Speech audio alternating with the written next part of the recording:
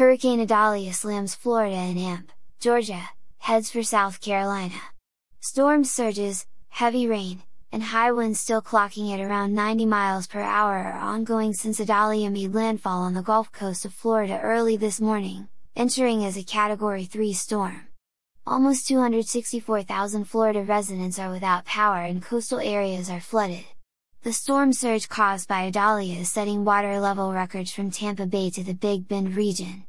In Cedar Key, Jim Cantori reported on X social media that they were dealing with a powerful 6-foot storm surge. In the Florida Keys, Idalia passed far west of the island chain before it picked up strength and became a hurricane. Key West International Airport and Florida Keys Marathon International Airport are operating normally, as is electricity, water, and communications infrastructure. The National Hurricane Center discontinued a tropical storm watch for lower Florida Keys as well as tropical storm warning for dry Tortugas. Hurricane Idalia is now a Category 1 storm as it travels across northern Florida and into Georgia, lashing the southeast with heavy rain and strong winds.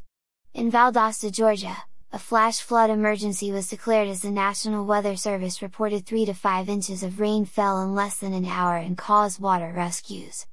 South Carolina is preparing and has opened emergency shelters.